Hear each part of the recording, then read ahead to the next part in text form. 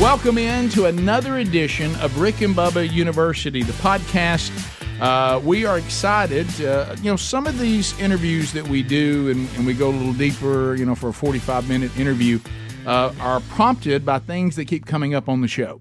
And one of the things that has been coming up on the show is because, Bubba and I have been talking about this for, 29 full years now, working on trying to get 30 in. We don't actually do Christian radio, but we are Christians who do radio. And so a lot of theological discussions, they do come up on the show. They're part of what we do. In 1 hour, you could have that. The next hour, you could have the latest sports scores. The next hour, you could talk about something that happened to us at Walmart. And then in the very last segment, we could go politics. All that in 1 hour. So, but one of the things, Bubba, that people have brought up is certain big time, I'm talking about churches that are getting large and large and large, and they're cranking out all of these modern praise and worship songs, and people are starting to get a little concerned who do have some idea or some depth of theological knowledge, are saying some of these lyrics and some of the things, should we be concerned about this? So I know that worship leaders all over the country are dealing with this. Their congregations are asking about that. Pastors are coming in and saying, look, don't do that song. And so what we wanted to do is talk to a worship pastor that is on the front lines, that's doing that now. And Kirkwood Bullis is going to join us today. He has a Master of Divinity in the Southern Baptist Theological Seminary. He has a bachelor's degree from Belmont University.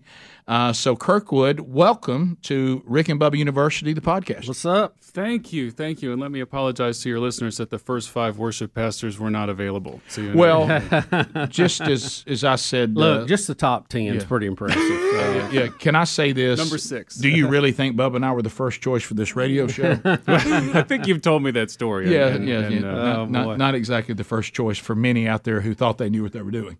So, the reason why that I want to bring you in, and I've got a great friendship with Adler's dad, Michael Adler. It's one of your mentors. You meet with him often, and you guys discuss, and you get advice from him. But the reason why I thought of you on this particular one is I know that you and I have had conversations where you have looked at a praise and worship song and made a decision that some of it was not theologically sound, and you either took a couple of those lines out because you thought the song otherwise was good, or you didn't do them at all. So I know this is something that you are currently dealing with. I mean, Michael Adler just announced that he'll be retiring, so he's kind of said, "All right, well, good luck to y'all out there." No, he'll still be a great resource for a lot of people. But you're currently dealing with it, and so I wanted to talk to you about that. But before we get into that, okay, let's get a little Kirkwood background. Oh, okay. Believe it or not, Bubba, Kirkwood actually had a run as a stand-up comic. What a regrettable part of my history that is. I can see that. Kirkwood, you kind of look funny. There's no question. I was going to say, you're not sitting close enough to me. It gets funnier the closer that you get. Trust me. No, I remember that. It was when I was in Nashville, Tennessee, and I was trying to make a run at it, and I did. I don't think I've told you this story, but there was this one time I went to an open mic thing, and I was like, well, if I can get one laugh, I'll be okay, because they always say you're going to bomb when you start off. And I remember I did this whole thing, and I got one laugh. I was like, okay, so I didn't completely bomb. And then I sit down, I was feeling pretty good about myself. And the next guy in the open mic night gets up, and he does his bit. And his entire bit is about how stupid I look. And he does 5 minutes on that, and it brings the house down. He's like, I had some other stuff prepared, but this guy is an idiot. And he just laid. So you were his bit. I was his bit. And so that was my introduction to the world of stand-up comedy. Well, how did you end up as a worship leader? Because I know also, and you still at times do get to go and preach and teach. You also felt a draw to being a pastor, or and worship leader is where God has you now. How did that happen? Well, it was a long process because my father's a pastor, and I kind of had this idea in my head that there was no way that I was going to go into the family business. And to skip a lot of steps in the story, the Lord revealed to me that all of my upbringing and my heritage from my father, He gave that to me on purpose so that I could use that as a pastor myself. Like, that's my way of that's the way that He gave me of participating in His kingdom. And then it just happened that I wasn't even on musical staff at this small church in Nashville, but Valleydale took a chance on me over 6 years ago, and I guess the rest is history, because I've just the Lord funneled me into this, and I've really found my lane. I just have such a passion to do this now. I want to, Bubba, tell you about this, because Valleydale is a church in Birmingham. It's a church where Sherry and I are currently members, and our youngest son is a member too. But Valleydale has been a church, as you know, because you live in the same area. It went through a period of time of not having a pastor for very long. And we had all kinds of riffraff preaching at that point. I know. We'll get to that. We'll get to that. But so you get this, I think I feel called to be a worship leader, but then you get at a church. I mean, let's just talk about it. Sure. Praise God where the church is now. But it's been a journey. So when you got there and there was so much turnover and the church couldn't quite get solidified and there were some debt issues there, sure, and those really couldn't be addressed because the pastors wouldn't stay, and then you had interims. And here you are as a new worship leader having to prepare services. I know that when I came and tried to help a little bit, I mean, I got somewhat involved in planning the service, but most of these men had other churches or had other things they were doing. You were put in kind of a unique situation. And at the time, I was frustrated by it. I let it get to me a little bit. I remember being kind of angry. The joke that was on me was constantly like I would ask the other staff pastors there, like, so what do I do for this event? Missions conference is coming up. Easter's coming up. And they're like, you know what? Don't reinvent the wheel. Just do it like you did last year. Okay, see ya. And they'd walk out and be like, I wasn't here last year, so could we make this conversation last a little bit longer? But now that I look at it, now I look back on it, I see that the Lord really gave me a gift, because during that time, without a pastor, expectations were mercifully low. And right. I was really learning a new role in a new area. I'd just become a dad. We've got 4 kids now. We made short work of that. Yes. But there was just a lot that I needed to learn, and the Lord really gave me that padding time to learn it. Praise Him. How many years was it in flux? It was 2 full years before Pastor Mac Brunson, the Reverend Dr. Mac Brunson, Dr. Mac Brunson. So came to be with us. Let's go ahead and get this all. You and I've dealt with this, and our friendship survived. I was contacted by one of the elders. Yes, you were. And they said, we're having to fill, and this really, imagine how exhausting that was, Bubba. You had to find somebody and say how long you could get it. Could you do 6 weeks for us? Yeah. And they came and talked to me, and I talked to Sherry about it, and I was pretty excited about the opportunity, but you were not. When you first, I mean, let's we're going to go there. Yeah, of course. It's Rick and Bubba University, the podcast. That's this is where you hear things that conversation. Well, this is where you hash it out. You find nuggets you wouldn't get on the main show.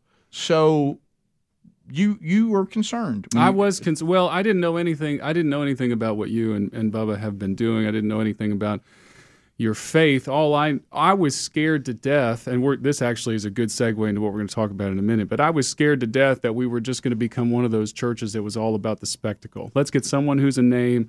Let's get someone with a platform. Let's put them in the pulpit, regardless of what their theology is, regardless of their ability as a speaker. We just got to get butts in the seats. Let's do that. And that was the birth of our friendship, because you let me come to lunch with you, and I just went out on a limb and told you that that's what I was feeling. And you said, oh, this is going to go really well, because you were just honest. And so we've been friends ever since then, even though I still have a proclivity to wear white belts from time to time. You still maintain your friendship with me. Well, and what happened was... if you don't mind your clothing being critiqued...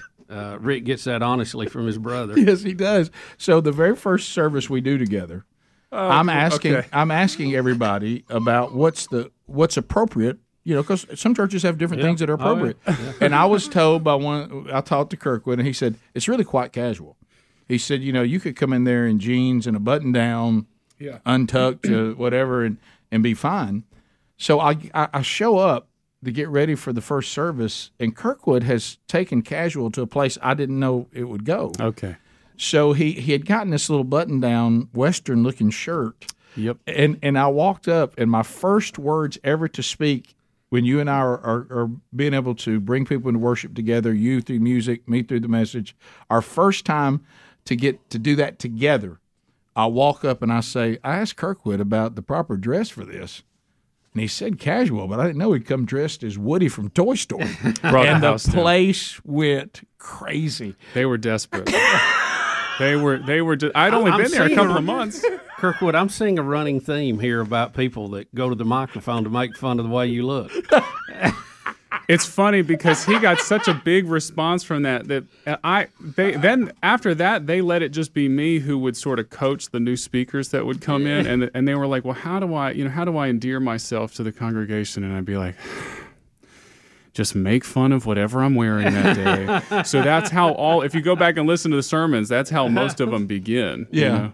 Well, our friendship, as you said, developed through that experience, and we'll come back now that we've kind of laid the groundwork, and we'll jump in, and I will tell people one of the first things that God used to endear you to me as far as trusting you as the person who is, you're bringing everybody into worship, is when we started having conversations about the topic today. And when I heard how serious you were about it, it was something that really drew me to you as a man of God. So we'll come back and we'll talk about that when Rick and Bubba University, the podcast, continues. All right, so let's talk about Patriot Mobile. When you're out there, and if we're honest, we all struggle with this.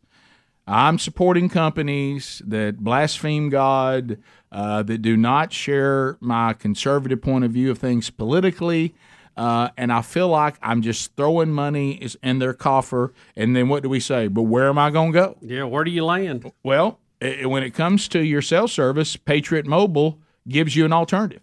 How about this? All their services on all three of the major networks. You're with the big three. The service is great. So if you like the big three as far as how their performance, but you don't like their values, you need to be with Patriot Mobile. They have a performance guarantee. If you're not happy with their coverage, you can switch between the three major carriers, and you can do that for free. So see, that's how confident they are. Patriot Mobile is America's only Christian conservative wireless provider, offering nationwide coverage on the best 4G and 5G networks, so you can get the same great service while supporting a company that fights to preserve our God-given rights and freedoms. Now, the new year has started, and so why don't you say, I've been wanting to deal with this. I'm going to stop supporting companies that don't align with the way my values line up in this world and spiritually. Well, it's a 100% U.S.-based customer service team, and they make switching easy. Just go to patriotmobile.com/Rick Bubba. Put our names together, no and there. Rick Bubba, or you can call them 878-PATRIOT. And with our code, Rick Bubba, you get free activation today. Rick Bubba's the code. patriotmobile.com/Rick Bubba or 878-PATRIOT.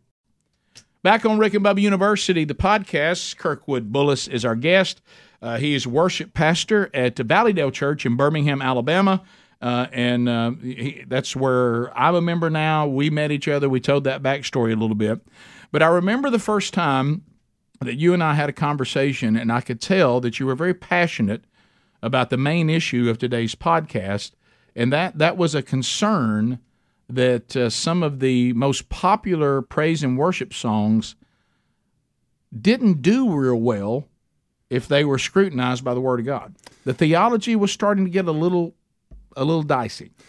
Well, I wouldn't say starting to. I'd say it's well, and I'm trying to be nice. Well, here's the thing: this problem goes back way, way before the idea of the worship wars. You know, the worship wars. That's what we used to refer to that huge struggle that began way back in the '60s in California, came east by the time of the 1970s. It was the struggle between the old music and the new music. But the interesting thing is, if you go back to the quote-unquote old music, you know, the Baptist hymnal from the early 20th century, you're actually going to find a decent amount of songs that also don't survive that same scrutiny. Right. But I'm not even done. You can go back, and I sent you this article, you can go back 1,800 years to the Arian controversy with Arius himself. So, this is the kind of stuff you're probably talking about in your Wednesday Bible study. I know you're familiar with this. Absolutely. But just quickly, you have Arius, who was able to gain a truly incredible number of converts to a heresy that Christ was a created being as opposed to God himself. How did he do that? Well, he did it with music. And it happened to be music that spoke the most to common people. It was the kind of music that was easily learned by people that were at that time illiterate. So music has an immense power. That's why I'm so passionate about it. Music has immense power over our minds and hearts, and it is the primary way, historically, that theology is spread and learned by the congregation. So this has been established to work, which is why we're just seeing it again. The adversary, which would include false prophets, apostates, they've always used music as one of their tools to indoctrinate people into bad theology. If there are any good theologians, and these most of the time the false prophets are, well, I won't say most of the time, but many times false prophets are sincere. They are like 100% convinced that their way is the way, and so what do? Well, they figure out the best way to share their way. You've probably seen some people out there. If you're fans of worship music, you might have seen some crazy music. Have you ever seen The Renewed Mind is the Key? It's really strange music, but it completely went viral. And people are like, I can't believe that Christians are listening to this music. Well, if you dig into it, it's from basically a cult. I think it's the Way International, and they're Unitarian. And I'm getting too far into the weeds, but what I'm saying is music is a tool that works for everybody. Well, Bubba, you and I know. What do people tell us about their kids all the time? They love that hook. And our kids sing Rick and Bubba. They can't get it out of their minds. But what I'm saying is it does work. I hear what you guys are saying. Do we have any examples that you would actually say, hey, this I don't feel comfortable with? Show us what you're talking about. Well, or do you feel uncomfortable going on the record with that? Well, sometimes I feel uncomfortable, but I'll give you one softer example, and then Rick definitely wants to talk about a harder example. A soft example is we've all heard this really wonderful song, and it is a wonderful song. What a beautiful name it is. Beautiful name it is, beautiful. In the name of Jesus Christ, my King, everything's wonderful. Then you get to the second verse, and you lead off the second verse with this line is, you didn't want heaven without us, so Jesus, you brought heaven down. And you're looking at it, and you're like, you didn't want heaven without us. Now, this is a soft example because I'm being charitable here. There's a sense in which that's true. Mm-hmm. Like God would not have redeemed us if he didn't want to bring us, there. But is that the primary reason that he accomplished his redemption through Christ? No, it's not. So that's an example of a song where it's like, well, you can give him the benefit of the doubt, but it's unclear. And so it's not wise for me as a worship pastor to give it the benefit of the doubt because I can't be guaranteed that they're learning the theology around that statement. I have to make sure that it's right as we say it. That was about 6 years ago, maybe 7, that song came out. But then there was 1, 2, 3 years ago, Reckless Love, that came out. Yeah, Rick's shaking his head right now. That really shook. That really got people talking because it was talking about the overwhelming, never-ending, reckless love of God. I should say before I let Rick loose here that the reason that song became so controversial is because it has an excellent melody. Oh yeah, it's fantastic. It's a great jam in 6/8 time. I mean, it just feels great to sing. You feel like you're praising the Lord with everything you got. It's really well arranged. But that word reckless, when applied to who God is just, well, if you'll forgive me, that's actually pretty reckless to say that. Well, we can't say it, and I will tell you when it was being sung in a service I was in. I'm not trying to be dramatic. I turned and looked at my wife and I said, I think I'm going to have to leave, and I said, I feel so oppressed in my spirit right now. Yikes! That God is being called something that is blasphemy. He says he's a God of order. He is not reckless. He is sovereign. And then I thought, which I think we should do. I said, I'm going to give the guy benefit of the doubt. I'm going to go research him answering the question. When I heard his answer, I hated it even more. Yeah. I mean, his you know what he basically said, which is a mistake, especially, look, I've been there. Sometimes we get this with young pastors. I want to say something the way nobody's ever said it, so I can be edgy. That's what I'm wondering. Yeah. Is this a situation where you're trying to be sharp? And you want to stretch the meaning of everything, and instead of just looking at a board and saying it's a board, you want to want to twist it and look at it from 6 different angles and call it something else. Yeah, a wise man once said to a young pastor, "There's a reason none of us have ever said it that way before. Because it's exactly. wrong." And so the reckless thing, and then if you get into the song, and it is a great song if you were just listening to a song. Sure. But the worst part, it says he's recklessly coming after me. And then if you keep going, it's almost like God is this broken-hearted person in love with me, and he's chasing me recklessly because he can't live without me, and he's just got to get me. And suddenly you almost now hear that God is worshiping me. He can't believe me. That's a scary thought, He can't live without me. He's got to come get me. And I'm telling you, that song is probably one of the more grotesque reasons. Grotesque, okay. Yeah, because I'm telling you, can you imagine walking up to the throne of the one and only living God who says, I am a God of order? Sure. I am not a God of chaos. I am sovereign. I always have been. I'm omniscient. I'm omnipotent. I'm omnipresent. And I go, I think you're reckless. And it's like, you can't get over me. Your emotions run you. Well, that entire mindset. I got a real problem with that, and my spirit has a real problem with that. Is this the which rant is more important? Is this the rant that you gave at that conference one time where the guy had to cross it off the list? Unfortunately, it wasn't one time. It was, I think, only about 2 weeks ago. Oh boy, okay. The message went down that road. Little did I know the worship leader had that song lined up to play next as the response. It does make. And they said he just took his pen. Timing is everything. He just took his pen and crossed it out and went and came up with another. But what gets me, I think, what's so important about this is we look back at the beginning of the fall of mankind, and we see the adversary not coming in here, like a big scary monster to Eve, and I want to get God, and I don't like God. He walked in and said, "Is that what God really said?" Right. And I think these, throughout time, you're correcting. It's not a new thing, but throughout time, these things, these hymns, these things we love to sing, are now His tool to say to you in your mind, "Is God really a God of order? It might be a little reckless." Well, did He really say He wasn't reckless? And then before you know it, He builds a version of God that is blasphemy. It's not God. And the worst part is it turns into God is worshiping me, I'm not worshiping Him. And that's the danger. So you're wise to just then trace what happens on that slippery slope, because that's the end result of the mindset of, well, God is just overwhelmingly in love with me. Well, I'm not going to disagree with that. Like, His love is far beyond anything we could ask or imagine. And it certainly should not be equated with our human love. That falls far short of what God can do. So there's a sense in which that's true. But the problem is that, as Matt Chandler says a lot, the problem with that is the Bible. Right. And the Bible says that God is equal parts wrathful and vengeful. Correct. And jealous for His glory. So if you're focusing too much on one side, then you're not giving the people that are singing these songs a balanced diet.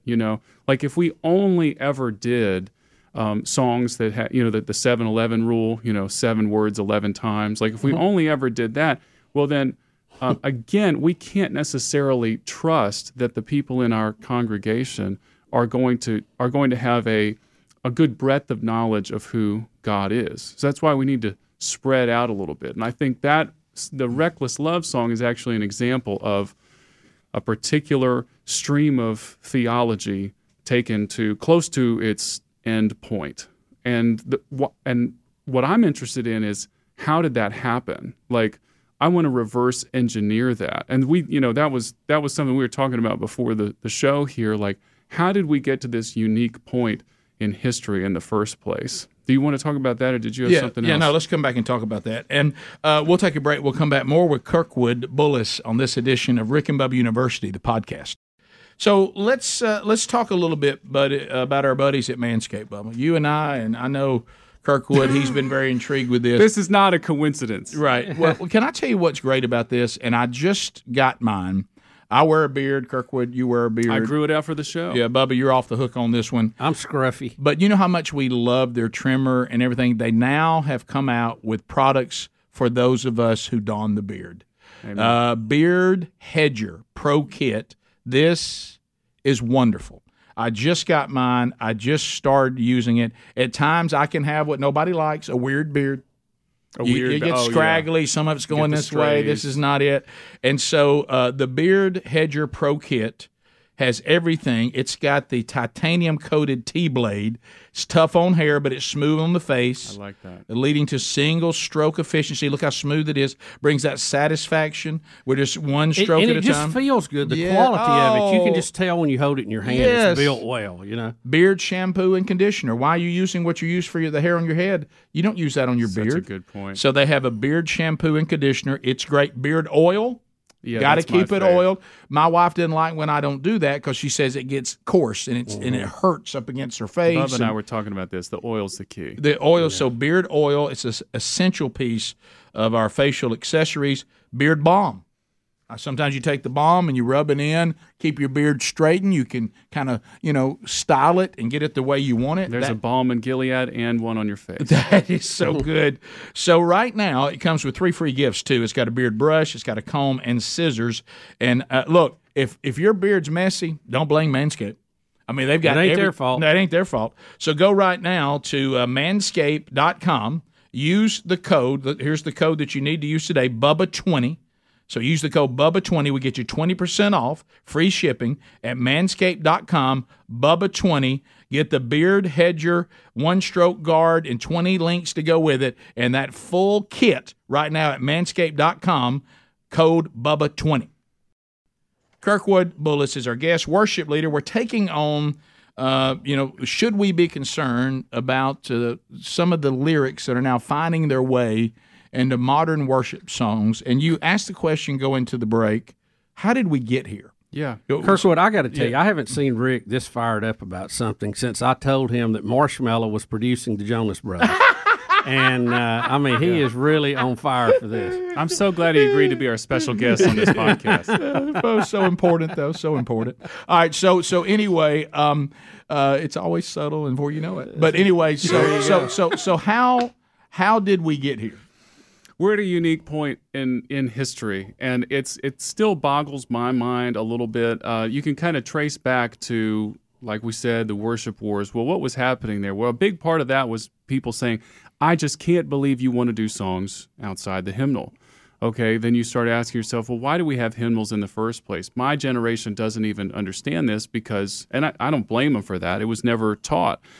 But hymnals were put together by men and women that were very, very educated in the scriptures, and they were editing like a large group of songs, picking only the best ones melodically and theologically, and putting it into like a canon, so to speak, a canon of songs that they knew were going to be not just acceptable, but excellent and help their entire denomination. And so it was the denomination's responsibility to say, well, these are our songs. This is what we're going to stick to because we know that this is good for the discipleship of the people. Well, that has all gone by the wayside with modern music. Not necessarily that the songs aren't good anymore. I would argue that the modern songs, there's plenty of modern songs that are excellent. Absolutely. The problem is there's no accountability there anymore. We're a Southern Baptist church. We're congregationally led. Southern Baptists aren't a true denomination in the sense that there's not a church governance board that can tell us what songs to sing and when to sing them. So that's already a unique point in history. And you can combine that with, I would say, one or two other things. One thing is the rise of the music industry in general. Since the dawn of, I don't know, what was Thomas Edison's first thing? Was it the phonograph or something like that? Light bulb, something. Yeah, the light bulb which played music. I guess I was going a different direction with that. Well, he had to have a light bulb to see what disc he was playing. That's a great point. Yeah. So Thomas Edison fantastic. is putting the first CDs there on his...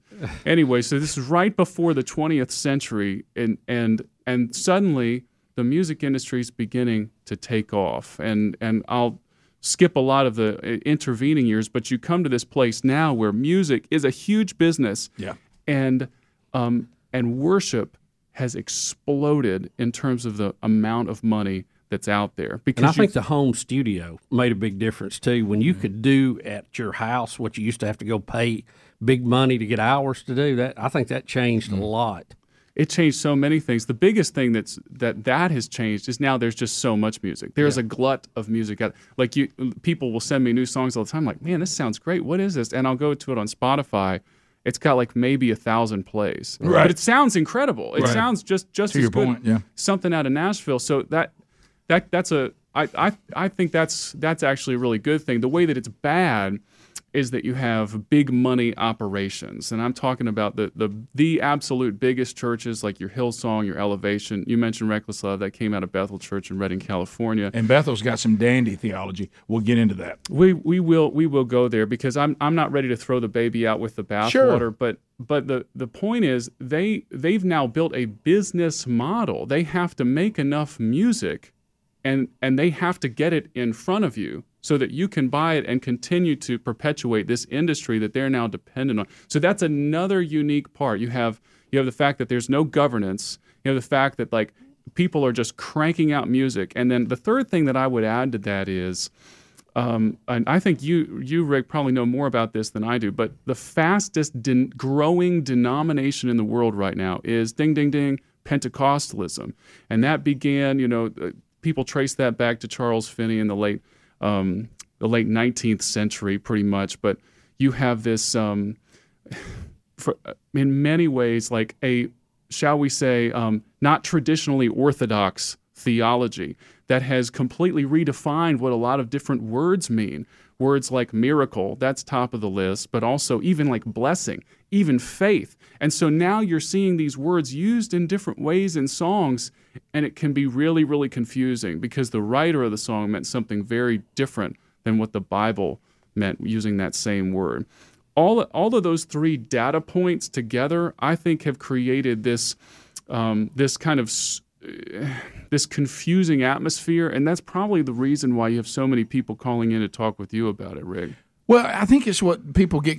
I think you just hit it. At one time, we almost handled it like we did Scripture. There was a canon. You would canonize the hymn book. Is it in the hymnal? Right. And we're singing it. Canon coming from the word cane or measuring stick. Thank you, Bubba. Excellent. And but now I can crank out anything from anywhere, and if some worship leader grabs it and says, I think we're singing this, there's no one helping to filter. Now, what you would hope, and I know you've done it, yes, what you would hope is that a worship leader would be so theologically sound, they wouldn't allow anything to be done in the service that could not pass biblical scrutiny. And I know you look at them, and is this okay for me to talk about? Because I guess you have the rights to do it, or you wouldn't be doing it, that you have actually taken lyrics out but left the song because of the other parts were theologically sound. If there were things you thought, I think that's going to confuse people, you've actually taken it out, right? Yeah, I'm not sure. I've done that at least one time. Right. Would that be your own arrangement? Is that a nice way to put it? Yeah,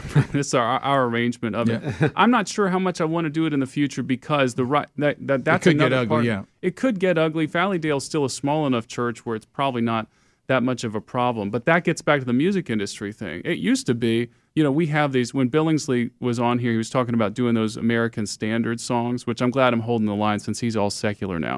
But all of those American Standard songs, you can change whatever you want. They're old. They belong to the public. Public domain. Well, a lot of these songs are not public domain, so you're technically not supposed to change the lyrics. So you wouldn't do that if you thought that was the case, and they're going to clamp down on that. But what I'm saying is, if we would do a better job, I think, of maybe scrutinizing who gets to be worship leader, then it ought to take care of itself. You could throw bad theology at these worship leaders all day, but they would never use it. That's another bad and good thing that's happened with denominations. Right. The Presbyterians, and the PCA is still wonderfully biblically conservative, to say nothing of their mode of baptism, but they're like I knew you'd love that. Just lay that down there. You're right. That's fine. Send your email straight to Kirkwood. Right. We're all human beings. There's going to be something we're not right on. Kirkwood@rickandbubba.com. Right. So you can forward that to yours. But there's a lot of great conservative denominations that they still do police that really carefully. We're not going to put you in this role unless you have a degree in theology. Well, the Baptist Church, because we're congregationally led, which I think is a very biblical approach. Yeah. There's not that same accountability. And then you combine that, again, I'm getting historical here, you combine that with the fact that all this new music is coming out in the late 20th century. Most of it's played on an acoustic guitar. None of the old people play an acoustic guitar. So you get this young guy in, and he's only there because he has the musical ability, right, not the leadership or pastoral ability. And this really goes back to an axe that I grind occasionally. I'm grateful that we have this at Valleydale. The senior pastor is ultimately the worship leader. We know that Christ is the ultimate worship leader, but you see what I'm saying. Like in that local church, the senior pastor is the one that's going to guide that and has to be like the final. The buck has to. He's stop the head there. coach, right? Yeah. The buck has to stop there. All right, we'll come back and we'll wrap up our time together with Kirkwood Bullis on this edition of Rick and Bubba University, the podcast. This is the Rick and Bubba Show. Watch more at blazetv.com/Rick and Bubba. Rick and Bubba, Rick and Bubba. All right, so we're with Kirkwood Bullis, worship pastor, Valleydale Church, Master of Divinity from Southern Baptist Theological Seminary, has a bachelor's degree from Belmont University. I think you've done a great job of saying, here's why we find ourselves in this place. But now I want to ask you a specific question, and you can guide us on this. Okay. Yeah, I think that's a problem, or no, really, I don't think it's. I think we can still pull that off.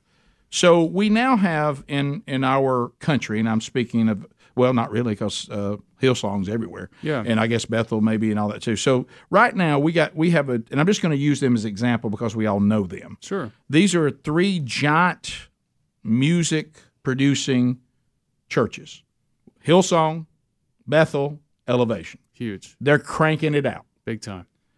They're huge. But theologically, there's a lot of points of disagreement. Okay, thank you. A lot of word of faith. That's correct. Yeah, and define that for everybody. Well, that's your health, wealth, and prosperity. That's where it ends up. Yeah, you can evoke certain words to get God to do certain things. That's the problem. And over on Bethel, they'll go grave sucking to pull out the gifts from the person of faith and some really odd things. But what I'm saying is this. Even if the song, now this is where I'm probably, and you can say, hey, look, red flag, we're all right. Okay. Even if the song theologically is okay. We blew by grave sucking. But, well, research these churches for yourself. They're not hiding. You can hear their... It's just a strange term. Oh, is it ever? Yeah. So anyway, even the songs that pass the theological test, we think, but they're coming from these 3 sources. Right. Is there a danger that because I'm so enamored with how good these songs are, and they are good, that suddenly I start drifting toward their theology from the church with which it came? I think that there's possibly a danger there. You know, I'd say personally, and I have trusted colleagues that would disagree with me on this. Personally, I think that the power is much greater in the hands of the senior pastor of the church and the worship pastor and other pastors if they're faithful.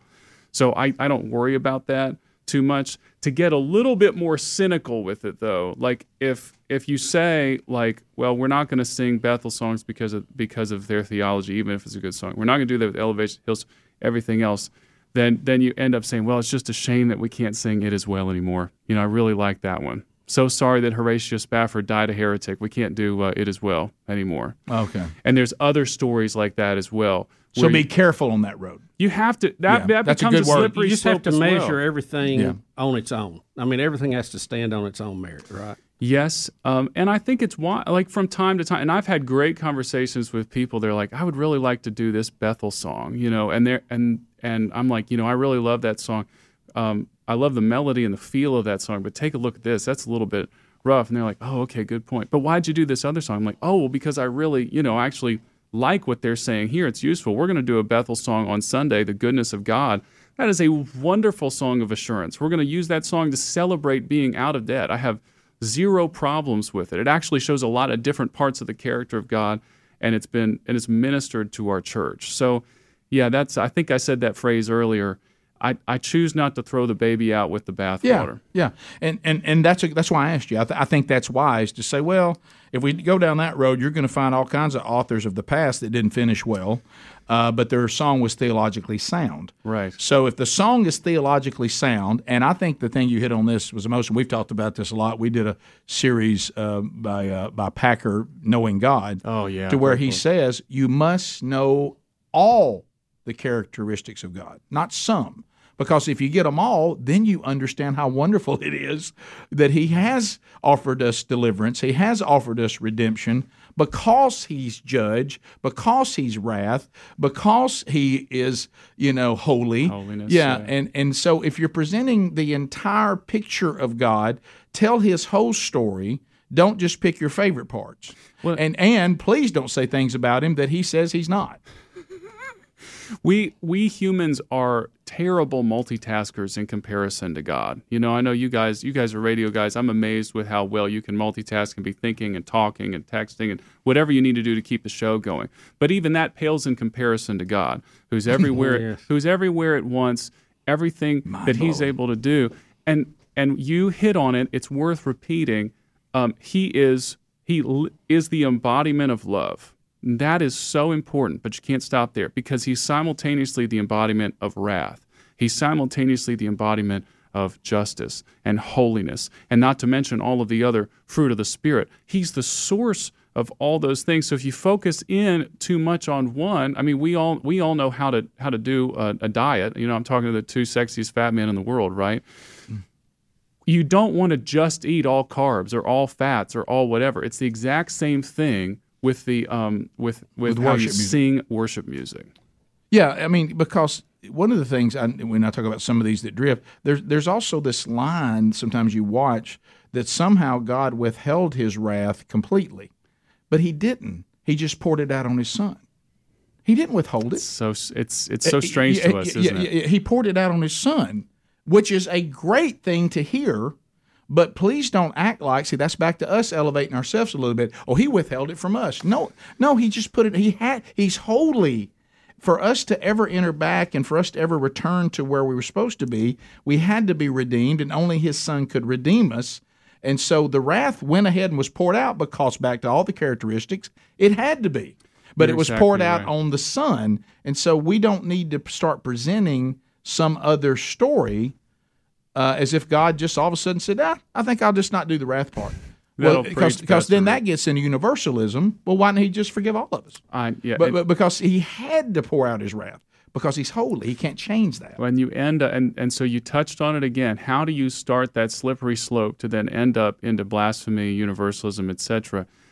A lot of it starts with the elevation of the self. That's right. You elevate yourself in the worship, which is why, and I've given up on this, but like if any Valleydale people are listening, I feel the need to say, like, when we're preparing the service, our primary objective is not whether or not you enjoy the service or you enjoy the music. I think it's wonderful if you do, but our primary objective is glorifying the Lord. And that's going to give us the most good and the most sanctification. If we elevate ourselves, if it's all about our preference and enjoyment, we're on very, very shaky ground indeed, because we're not worthy of being elevated. Yeah, I think we're the ones being worshipped when we have that attitude. Yes, I want it to be the way I want it. But see, you can't go too far the opposite way. And I used to be this back when I was young, restless, and reformed. I was like, well, you guys really need.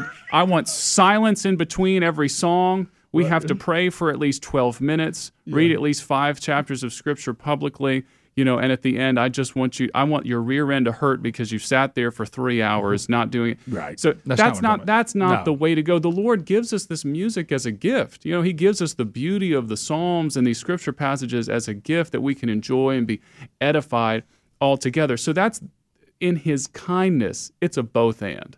It's a both and. We get to enjoy this music and enjoy Him simultaneously. That's right, and that's why we are there. Well, Kirkwood, you have really been helpful, and I appreciate you doing some background, knowing what we're going to talk about today, and taking time to come in here and tolerating us, because feelings mutual. Thank you. And you also just made your mother-in-law very happy.